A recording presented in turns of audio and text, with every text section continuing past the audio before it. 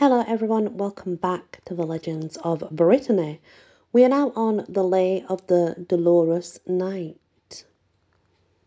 Once more the scene is laid in Nantes, and some harpers, says Marie, call it the Lay of the Four Sorrows.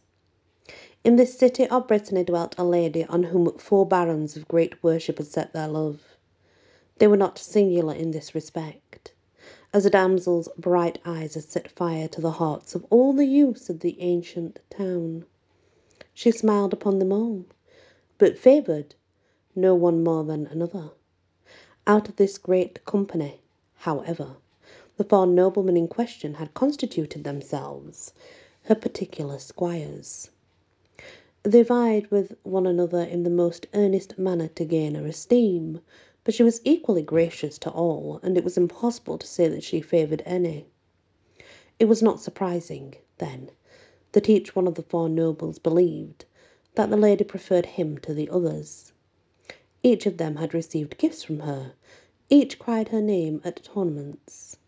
On the occasion of a great jousting, held without the walls of Nantes, the four lovers held the lists, and from all the surrounding realms and duchies came hardy knights to break a spear for the sake of chivalry.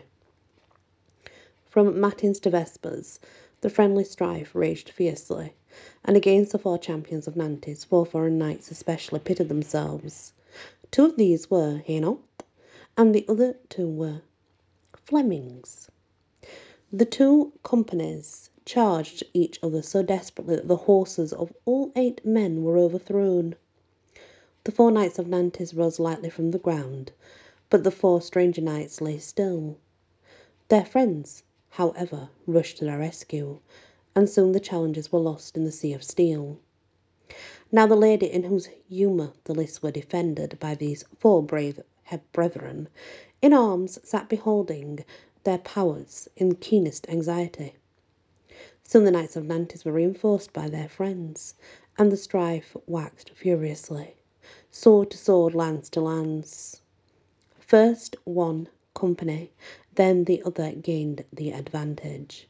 But, urged on by rashness, the 4 challenging champions charged boldly in front of their comrades and became separated from them, with the dire result that 3 of them were killed, and the 4th was so grievously wounded that he was borne from the press in a condition hovering between life and death.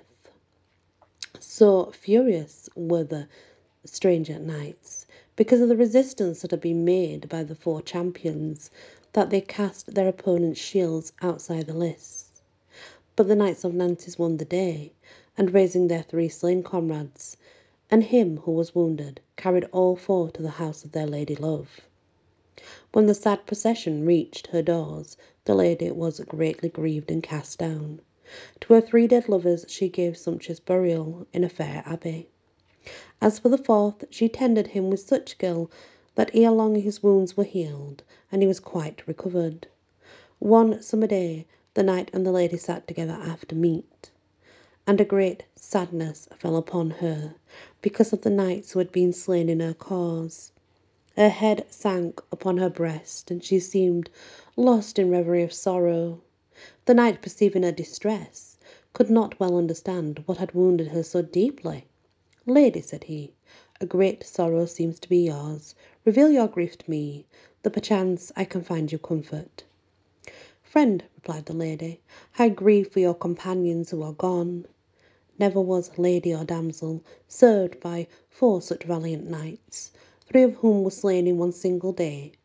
Pardon me if I call them to mind at this time, but it is my intention to make a lay, in order that these champions and yourself may not be forgotten, so I will call it the Lay of the 4 Sorrows." "Nay, lady," said the knight, "call it not the Lay of the 4 Sorrows, but rather the Lay of the Dolorous Knight. My 3 comrades are dead. They have gone to their place. No more hope have they of life. All their sorrows are ended, and their love for you is as dead as they. I alone am here in life, but what have I to hope for? I find my life more bitter than they could find the grave. I see you in your comings and goings. I may speak with you, but I may not have your love. For this reason I am full of sorrow and cast down, and thus I beg you, give your lay my name and call it the lay of the Dolorous Knight. The lady looked earnestly upon him. By my faith, she said, you speak truly. The lay shall be known by the title you wish it to be. So the lay was written and entitled as the knight desired it should be.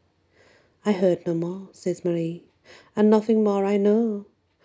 Perforce I must bring my story to a close. The end of the lay in this medieval manner, and fitly concludes this chapter. We are left absolutely in the dark as to whether the knight and the lady came together at last. I, for one, do not blame Marie for this, as with a subtle sense of fitness of things that belongs to all great artists, she saw how much more effective it would be to leave matters as they were between the lovers. There are those who will blame her for the inconclusiveness, but let them bear in mind that just because of what they consider her failing in this respect, they will not likely to forget her tale. Whereas as it ended with wedding bells, they would probably have stored it away in some mental attic with 1,000 other dusty memories. And that's actually quite true, really, when you think about it. If you leave a story in suspense, it's unlikely to be forgotten. But if you leave a story with a happy ending, more than likely, kind of gets forgotten over time. Maybe not all the details, but you remember the basics, but not so intricate. So yeah, I get that. Thank you for listening to the last lay from Marie of France. When we come back, we'll be on to the saints of Brittany. It's very important are the saints of Brittany. Thank you for listening, and many blessings.